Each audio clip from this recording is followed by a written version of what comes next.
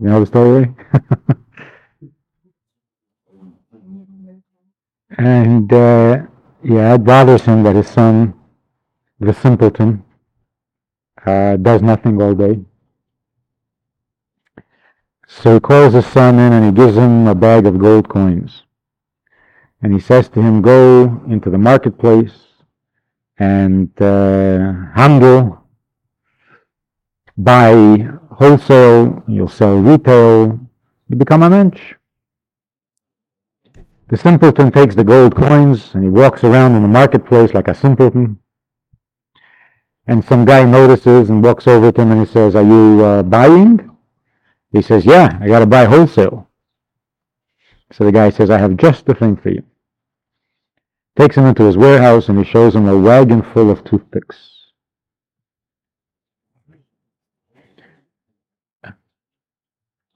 $10 million toothpicks.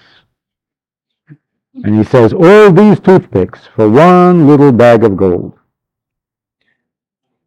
The boy buys the wagon, and he's so thrilled with how quickly he caught on to how to make a living. And he brings the wagon home to his father, and his father takes one look at this junk, and he says to him, you simpleton, you golem, you idiot. We're simple farmers. What do we need with toothpicks? Who uses toothpicks? This is junk. So the boy is embarrassed and he goes to his room. Months go by and the father can't stand it. The kid's not doing nothing. He calls him down and he says to him, here's a bag of gold coins. Go into the marketplace. You'll buy wholesale. You'll sell retail and become a mensch. But this time, buy something meaningful. The boy promises to be very careful. And he goes off to the marketplace and he's wandering around with this bag dangling from his belt like a simpleton.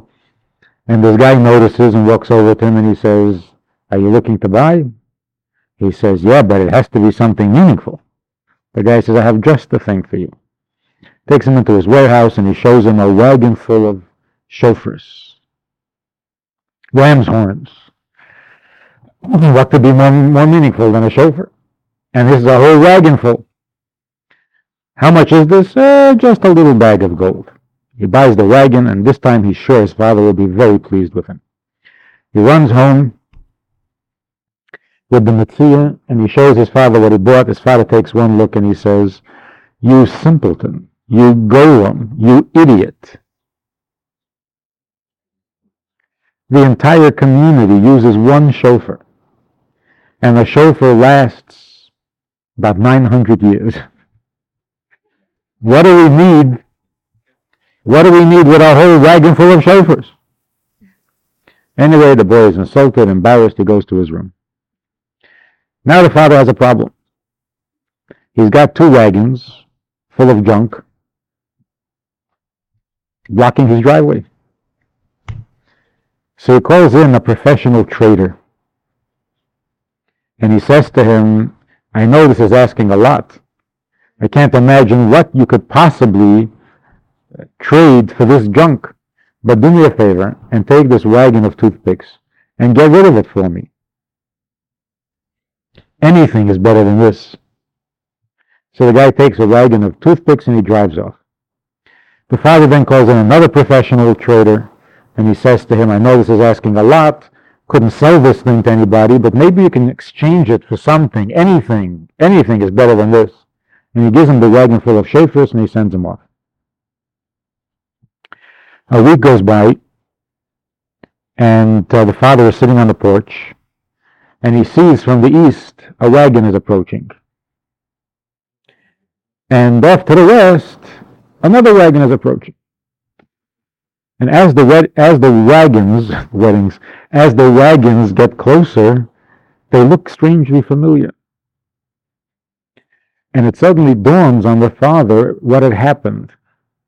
And it is so funny that he is rolling on the porch. Obviously, the guy who had taken the toothpicks had met the guy who had taken the shofars. Says one to the other, the owner asked me if I could exchange this for anything. What have you got? The owner says, yeah, the owner of this thing also said anything is better than this. What have you got? So the guy who took the shofars is bringing back the toothpicks, and the guy who took the toothpicks is bringing back the shofars. And the father is rolling on the porch. Now the son hears all this commotion, and he comes downstairs and he sees what's going on.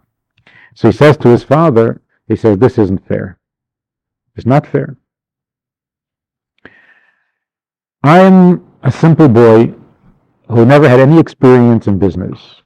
I went out into the marketplace and I bought toothpicks. And when I brought them home, you didn't laugh. You weren't rolling on the porch. You called me idiot. You called me golem. You said I was a simpleton. And when I brought shofars, you didn't laugh.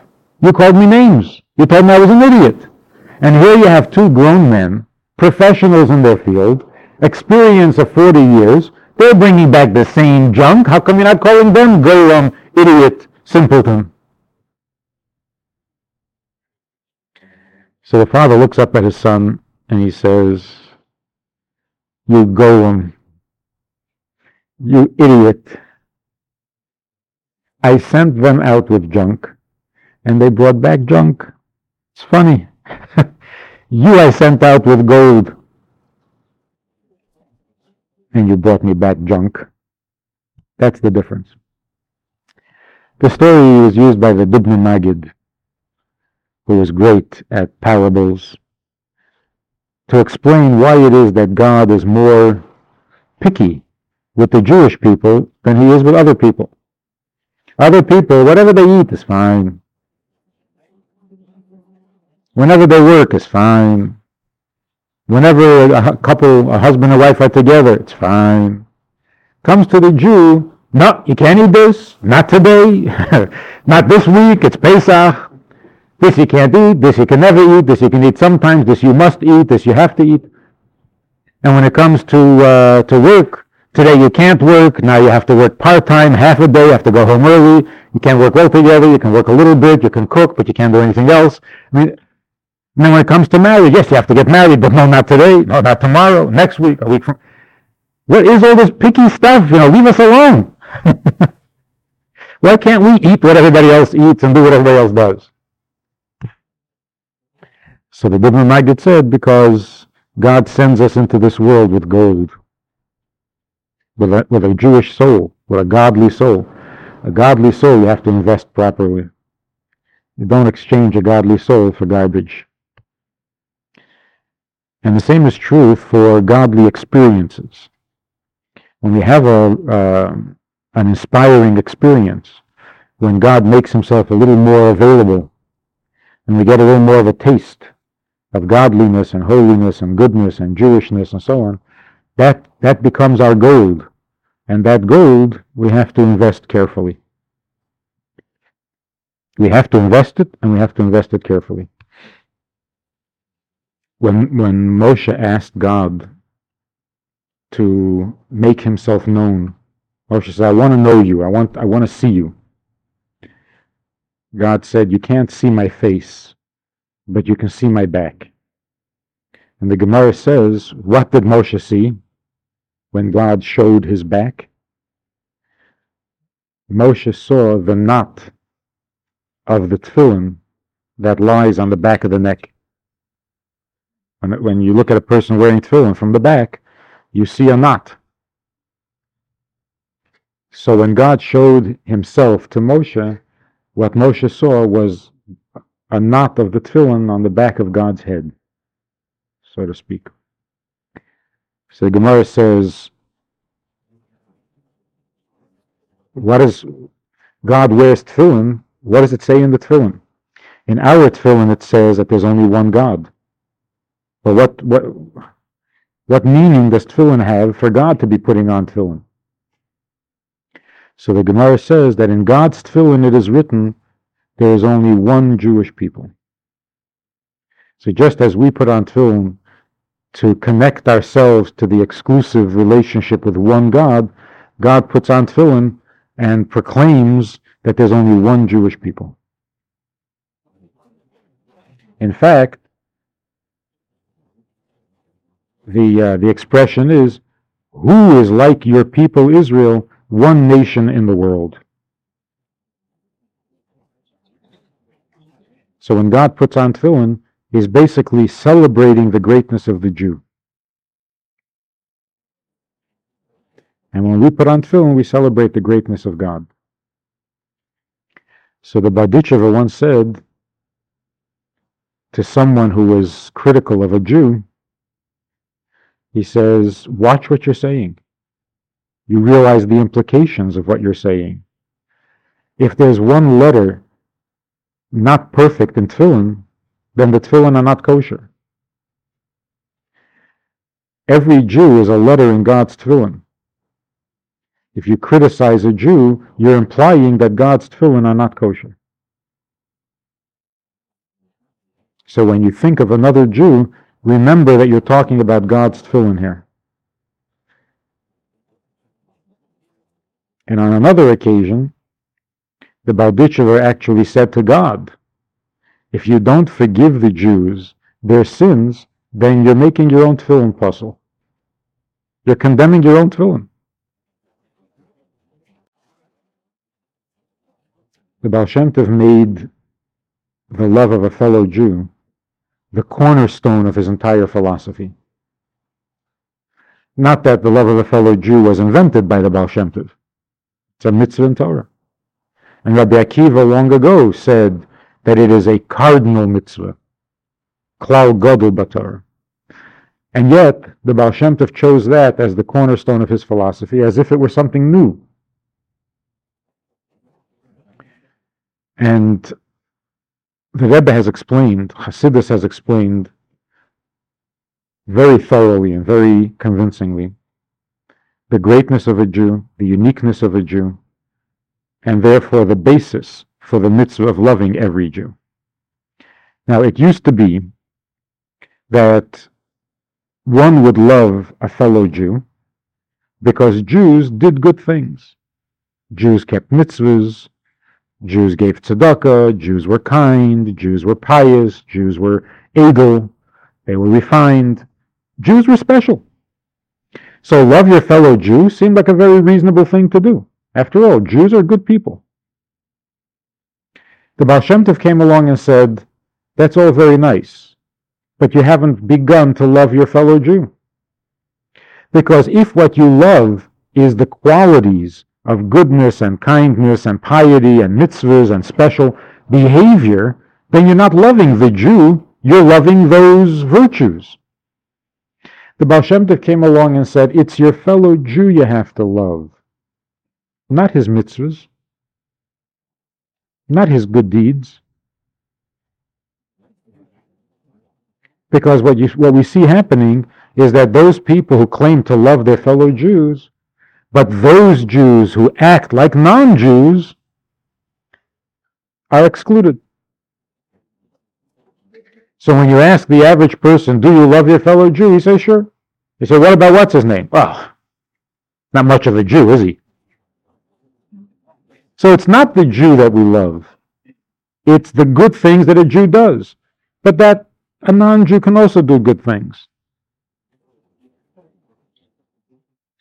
And there can be a Jew who does bad things. And the mitzvah of loving your fellow Jew applies to all Jews equally. Equally. The Baal Shem Tov said you should love your fellow Jew even if you never saw him. The Maggid, who succeeded the Baal Shem Tov, said you should love your fellow Jew, the wicked as well as the righteous. The Alter Rebbe came along and said you should love your fellow Jew, not as well, not even. Not that you should love all Jews, even the wicked one. The Alter Rebbe said, not even. There's no distinction. So it's not certainly the righteous and even the non-righteous. No even. All Jews are the same. And for that, you love your fellow Jew.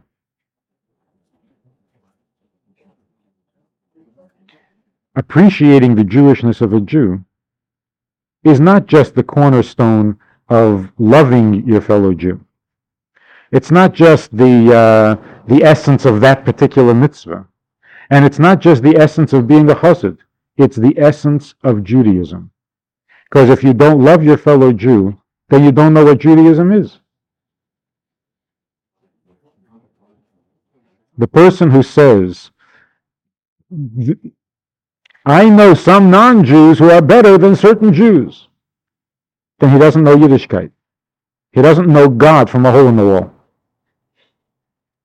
It's not just a flaw in his Ahavas Yisrael. It's a glaring gap in his understanding and appreciation of Torah, of God, of Judaism, of Jews, of Mashiach, of the world, of everything. I was at a yeshiva in Israel a couple of years ago, a women's school of Balei Tshuva. But until recently, they refused to teach Hasidus there. So some of the women had been to Beis Chana, and they asked me to come by and visit when I was in Israel. So I came by. It was unofficial. The school did not approve of it, and so on. Anyway, so we're sitting and talking, and it's a Shabbos afternoon, and I'm trying to get across this idea about how a Jew is a Jew is a Jew. You don't become more Jewish if you keep mitzvahs. You don't become less Jewish if you do sins. A Jew is a Jew. And if you're a Jew, then you are God's tefillin.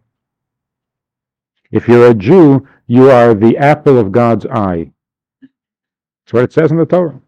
And it doesn't say there if you're an Orthodox Jew.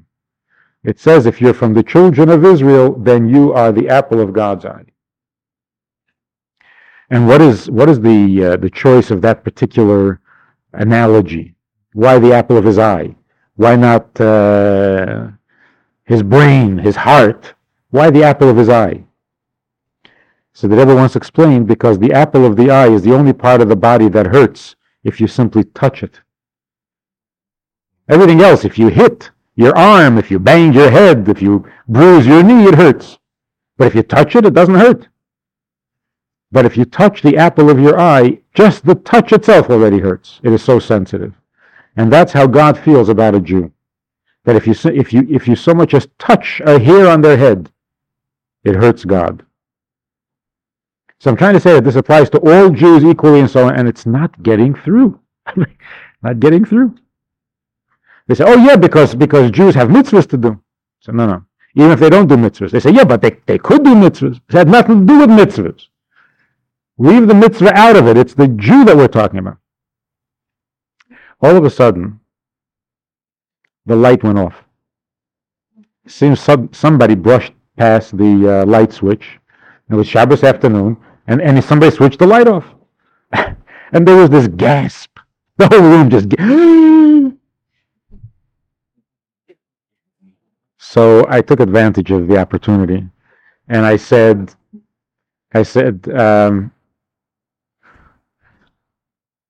what would be more shocking to you?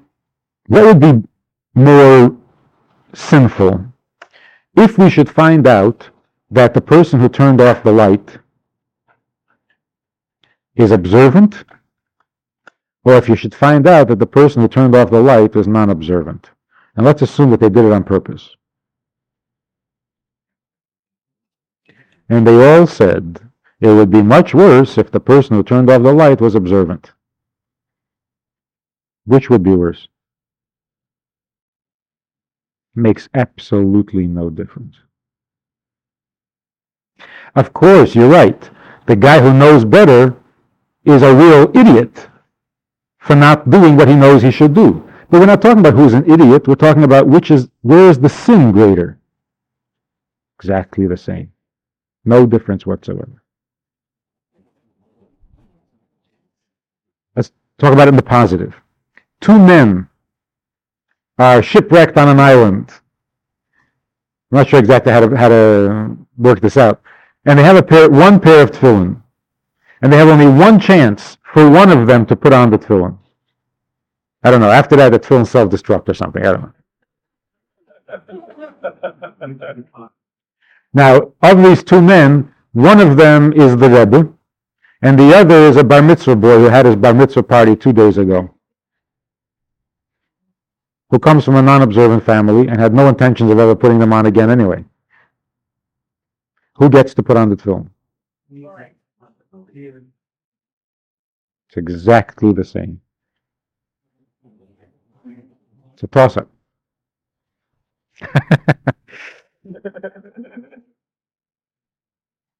So let me tell you one more story. True story. There was a chassid by the name of Rifal Khan who defied the communists and opened yeshivas and cheters and so on. And they tracked him down. They finally caught up with him, and they sent him off to Siberia, to exile for many years, 8, 9, 10 years, I don't know. And during those years, he was moved around from place to place, a year here, a year there.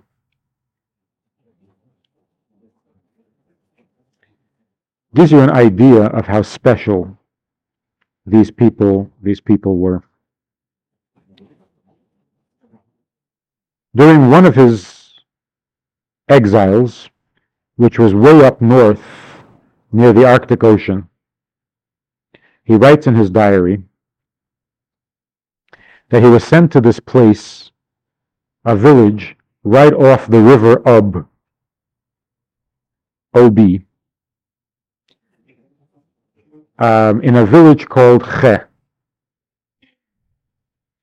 This village originally was inhabited only by Samoyeds, or Lapps, I don't know what they're called now, Eskimos. Very primitive people.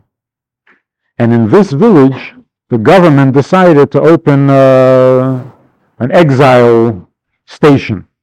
So they built a building there for the police and sent prisoners there. The place is so primitive, he says, that until the prison opened up their building, these people had never seen fire. Because there's nothing in that entire area that burns. There's no vegetation, there's nothing burns. Prison opened up the center there and they introduced kerosene to the village. But they were accustomed to eating raw meat, so they never bothered cooking, even after they discovered kerosene. So these people basically ate raw meat. They lived off reindeer and polar bear. From the reindeer, they made their clothing, their tents, their whatever they needed. And the polar bear, once in a while, was their gourmet meal. They would infrequently catch a bird, a fish, through the ice. And that's how they lived. He also discovered that they domesticated reindeer. And he says it was wondrous to see 5 or 6 reindeer harnessed to a sleigh flying over the ice. The reindeer, he says, is a kosher animal. So if he had been a shochet, if he was then he could have prepared the meat and he would have had kosher meat. But since he wasn't, and besides he says he doesn't think he could stomach raw meat, so he had a very, very limited diet. The prison provided a piece of bread twice a day and some water that passed for soup. This was the condition that met him when he arrived in Che. They were then told, about 10 prisoners, were told that they have to find their own lodging. And wanting to put on his tefillin and to daven and so on, instead of renting space in a tent with a villager, with a Samoyed, he tried to live in a cave. But the cold became too much for him, and eventually he had to give in and move in with a Samoyed family. The guy curtained off a corner of his tent, and the chassid paid for it with cigarettes that he received from home. Now, wanting to put on the tefillin and being very afraid of being caught, he got up very early, before the Samoyeds got up, and he put on the tefillin and then hid them under his duffel bag or whatever. One time, while he was wearing the tefillin, the man of the house walked in on him and caught him in the act. And for a moment he was stunned. He didn't know what to think or what to do. He was afraid that they would take away the tefillin, they would punish him more.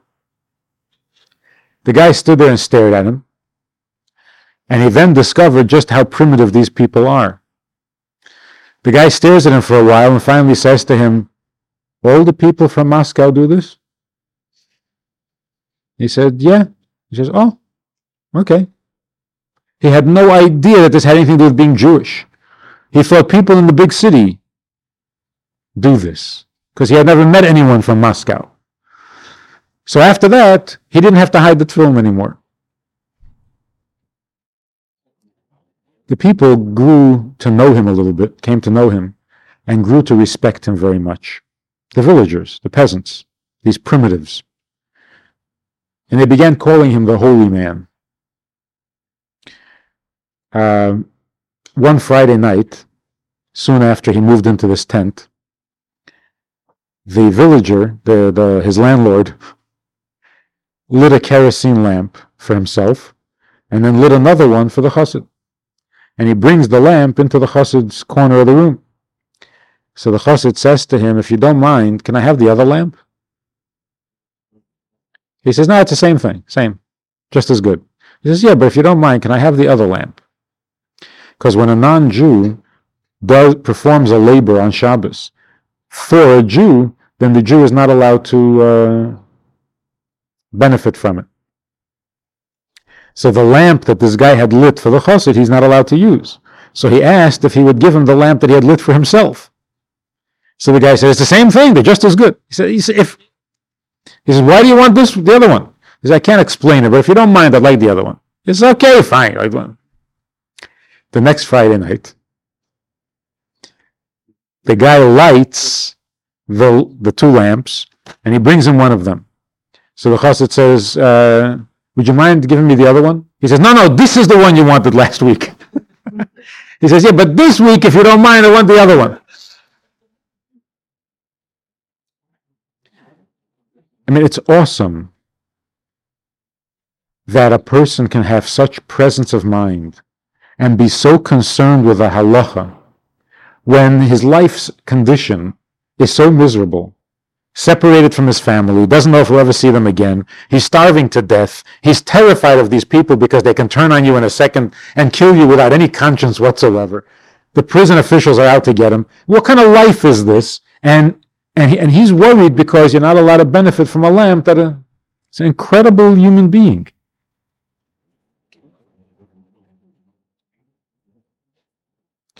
He was there 2 years in this village of Che. Once the people began to appreciate how special he was, they began to treat him as one of their own. When they would catch a fish, whoever it was, any one of the villagers, if he caught a fish, the first thing he did was bring it to the chassid. So he should see whether it's a kosher fish. And if it's a kosher fish, it's his. That happened very rarely. He says one time they took him down to the river, and he saw how they caught a fish that was 5 meters long. I don't know how big that is, but it's kind of a trophy.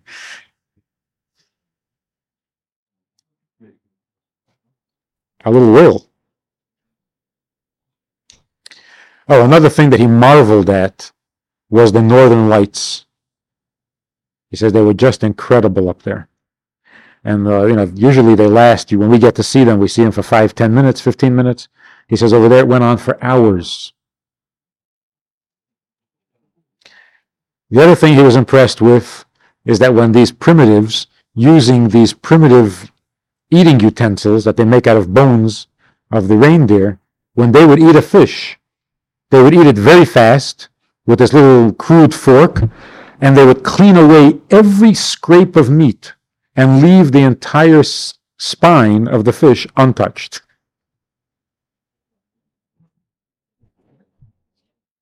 Everybody's good at something. Everybody's got their talents. Their only drink, or their main drink, was blood. Animal blood. And so they would catch an animal, they wouldn't shoot it, or because they didn't want to lose a drop of blood. And then they would put all the blood into a big bowl, and everybody would help themselves from, and the meat is raw, and they're drinking blood, and this is what he has to live with.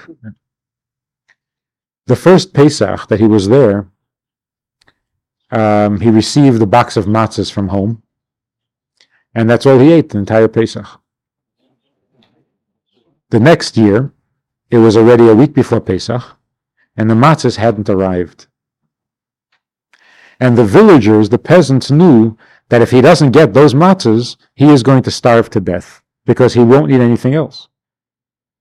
The bread that they provide him from the prison, obviously he's not going to eat on Pesach. So if he doesn't get that box, he's going to starve to death. So every morning, these peasants would come to the prison building to see whether there was mail for the chassid, whether his box had arrived, because they were worried for him.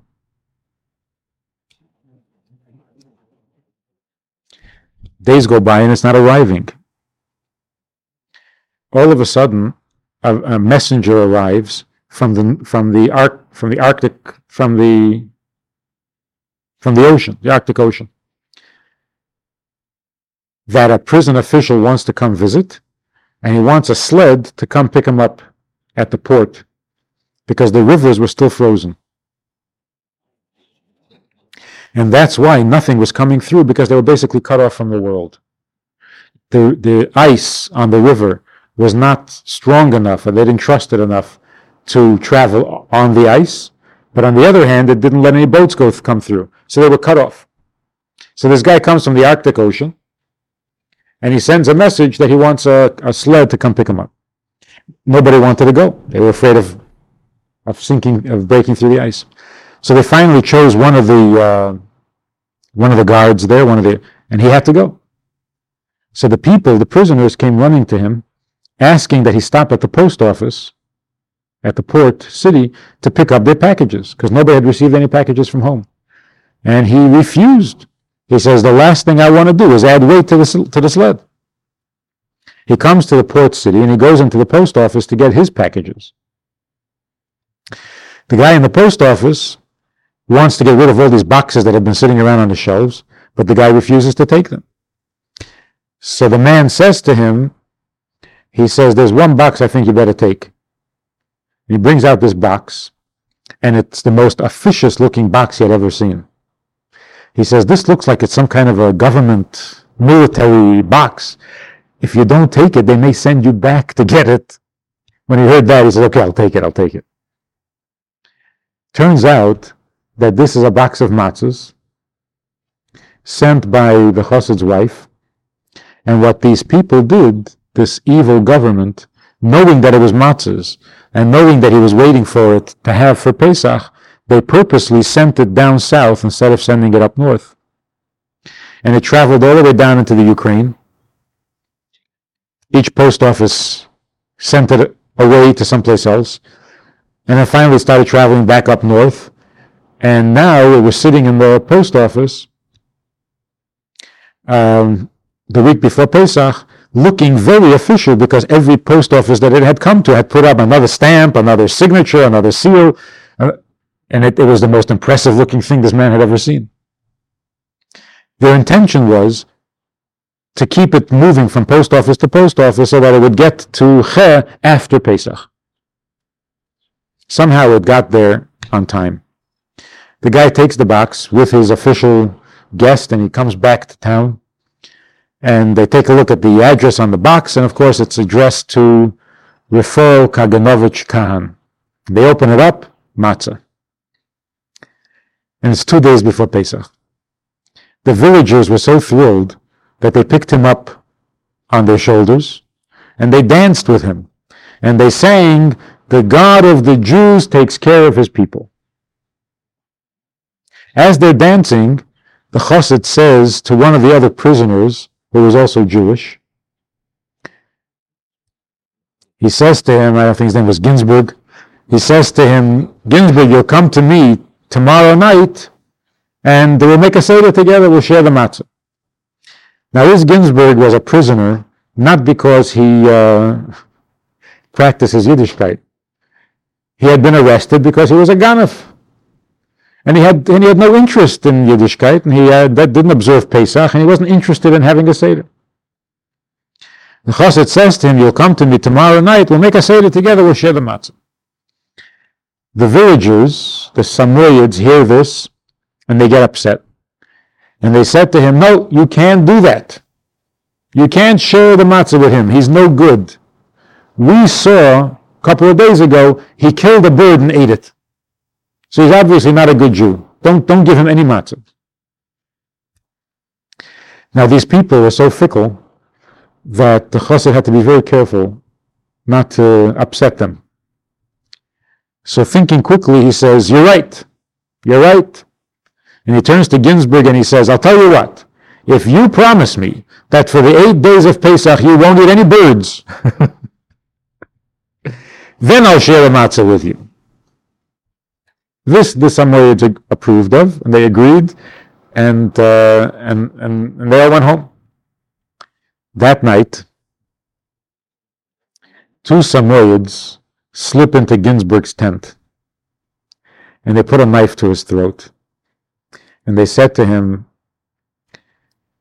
"We heard what that holy man said. He made a condition with you, that you're not going to eat anything you're not supposed to eat for the next 8 days. We're going to be watching. And if you eat anything you're not supposed to eat, we'll cut your throat." Talk about motivation. Ginsburg kept Pesach scrupulously. And he ate matzah. And he had a Seder. Well, at least the matzah part of the Seder. When this chassid came home after his years of exile, and his son, who later was my teacher of Hasidus, is sitting at his father's feet, and he's listening to all the stories about what happened during the imprisonment and so on. His father tells him, "I learned to appreciate the greatness of a mitzvah." He says, one year, when I was in prison, during these years of exile, they wouldn't give me the matzah. My wife had sent the matzah, they wouldn't give me the matzah. And Pesach went by and I had no matzah. One year, I managed to have wine for Pesach. One year, I managed to have matzah. One year, I had matzah, but no wine. One year, I had wine, but no matzah. All the possible combinations that the Shulchan Aruch talks about. What do you do if you don't have the 4 cups? That year, he says, when they wouldn't give me the matzah, he says, I remember sitting in my prison cell, crying my heart out. And believe me, he says, I wasn't crying because of the danger I was in. I wasn't crying because of the fact that I was separated from my family. I wasn't crying because of the hunger. I wanted just a piece of matzah. Because it was the Seder night and I had no matzah and it was killing me, he says. I was crying bitter tears. Bitter herbs I had, but I wanted matzah. And I thought I was really something special. After all, a Jewish heart yearns for a piece of matzah on Pesach. Something special. But then that year in Cheh, when Ginsburg ate the matzah with me, I realized something very powerful. When I sat in the prison cell and cried my heart out, I would have given my right arm for a piece of matzah. But I didn't have any matzah. Then that night, in that prison cell, nothing divine happened. But in Che, when Ginsburg ate a piece of matzah, because some primitive Eskimo put a knife to his throat and forced him to eat the matzah, when he ate that matzah, something divine happened. A divine commandment was fulfilled, and a divine light was brought into the world. And I can sit and cry for a piece of matzah all night long. Nothing divine happens because there's no matzah. The mitzvah itself is a divine object. And when you do the mitzvah, it's as infinite and as divine as anything can possibly be. On the other hand, Ginsburg may have done something very divine, but he himself did not become very divine. Whereas the guy who's crying for a piece of matzah, he hasn't become divine, but he's a special person. So if you're looking for divinity, for absolute infinite truth, watch Ginsburg eat matzah. You want a shidduch? Don't look at Ginsburg's family, look at the Chassid's family, because he's a real mensch. But a mensch is not divine. A mitzvah is divine. So the focus for us has to be not on how much of a mensch we are becoming, but on how divine the mitzvah is. And the same is true with our fellow Jew. A fellow Jew may not be a mensch, but he's a divine being. So the love of a fellow Jew is not at all dependent on the quality of the person, of the persona. It's not how much of a mensch he is, it's how divine he is. And if you appreciate divinity, then you see divinity even in a Jew who is not at all a mensch. Because you may not think he's a mensch, and he may not be behaving like a mensch, but if he's the apple of God's eye, what more can you say? If he's God's tefillin, or if she is God's tefillin, what could be more divine?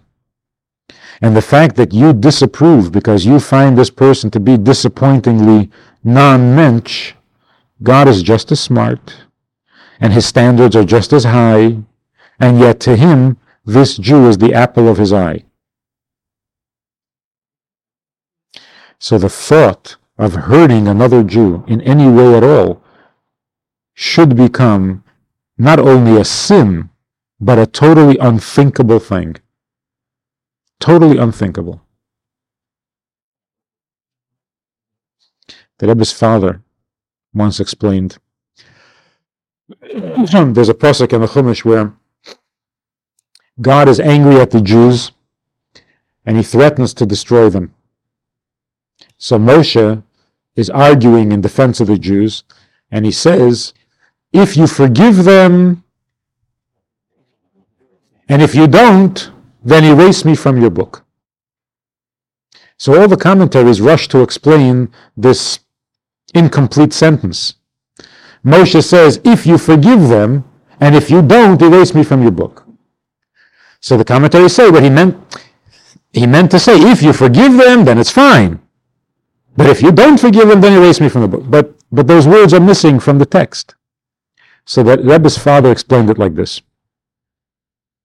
God came to Moshe and said, I'm going to wipe out their people. They're just too bad. So Moshe said, but you promised the patriarchs, you promised Avraham, Yitzchak, and Yaakov that their children will be forever. So how can you destroy them? So God said, I'll start all over again with you and your children. When Moshe heard this, Moshe says, whether you forgive them or if you don't forgive them, either way, erase me from your book. Why should he be erased from God's book if God forgives them?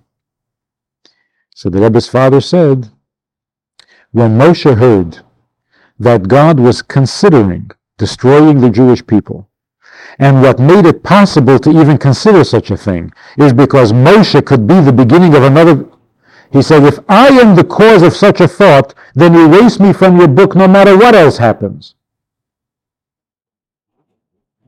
If I am contributing in some way to the possible damage to another Jew, then even if you forgive them, I don't want to exist anymore. I don't want to be the cause of even a thought of harming a Jew.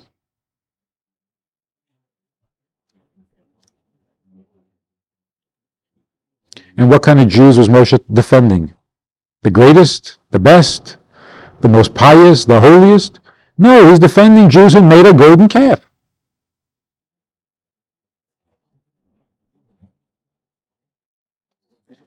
There used to be a mitzvah called Avas Yisrael.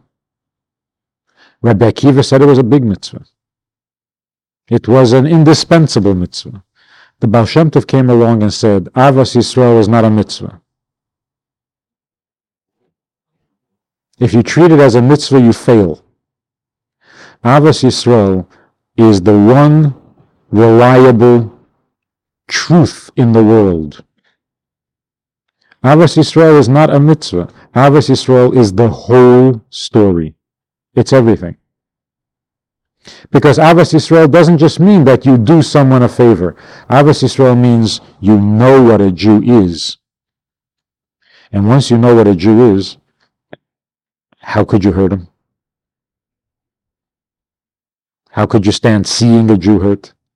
How can you not be in awe once you know what a Jew is?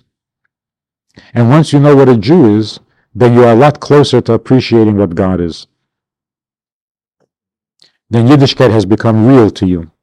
But if you don't appreciate the godliness of a Jew, you'll never appreciate the godliness of God. So Yiddishkeit is closed to you.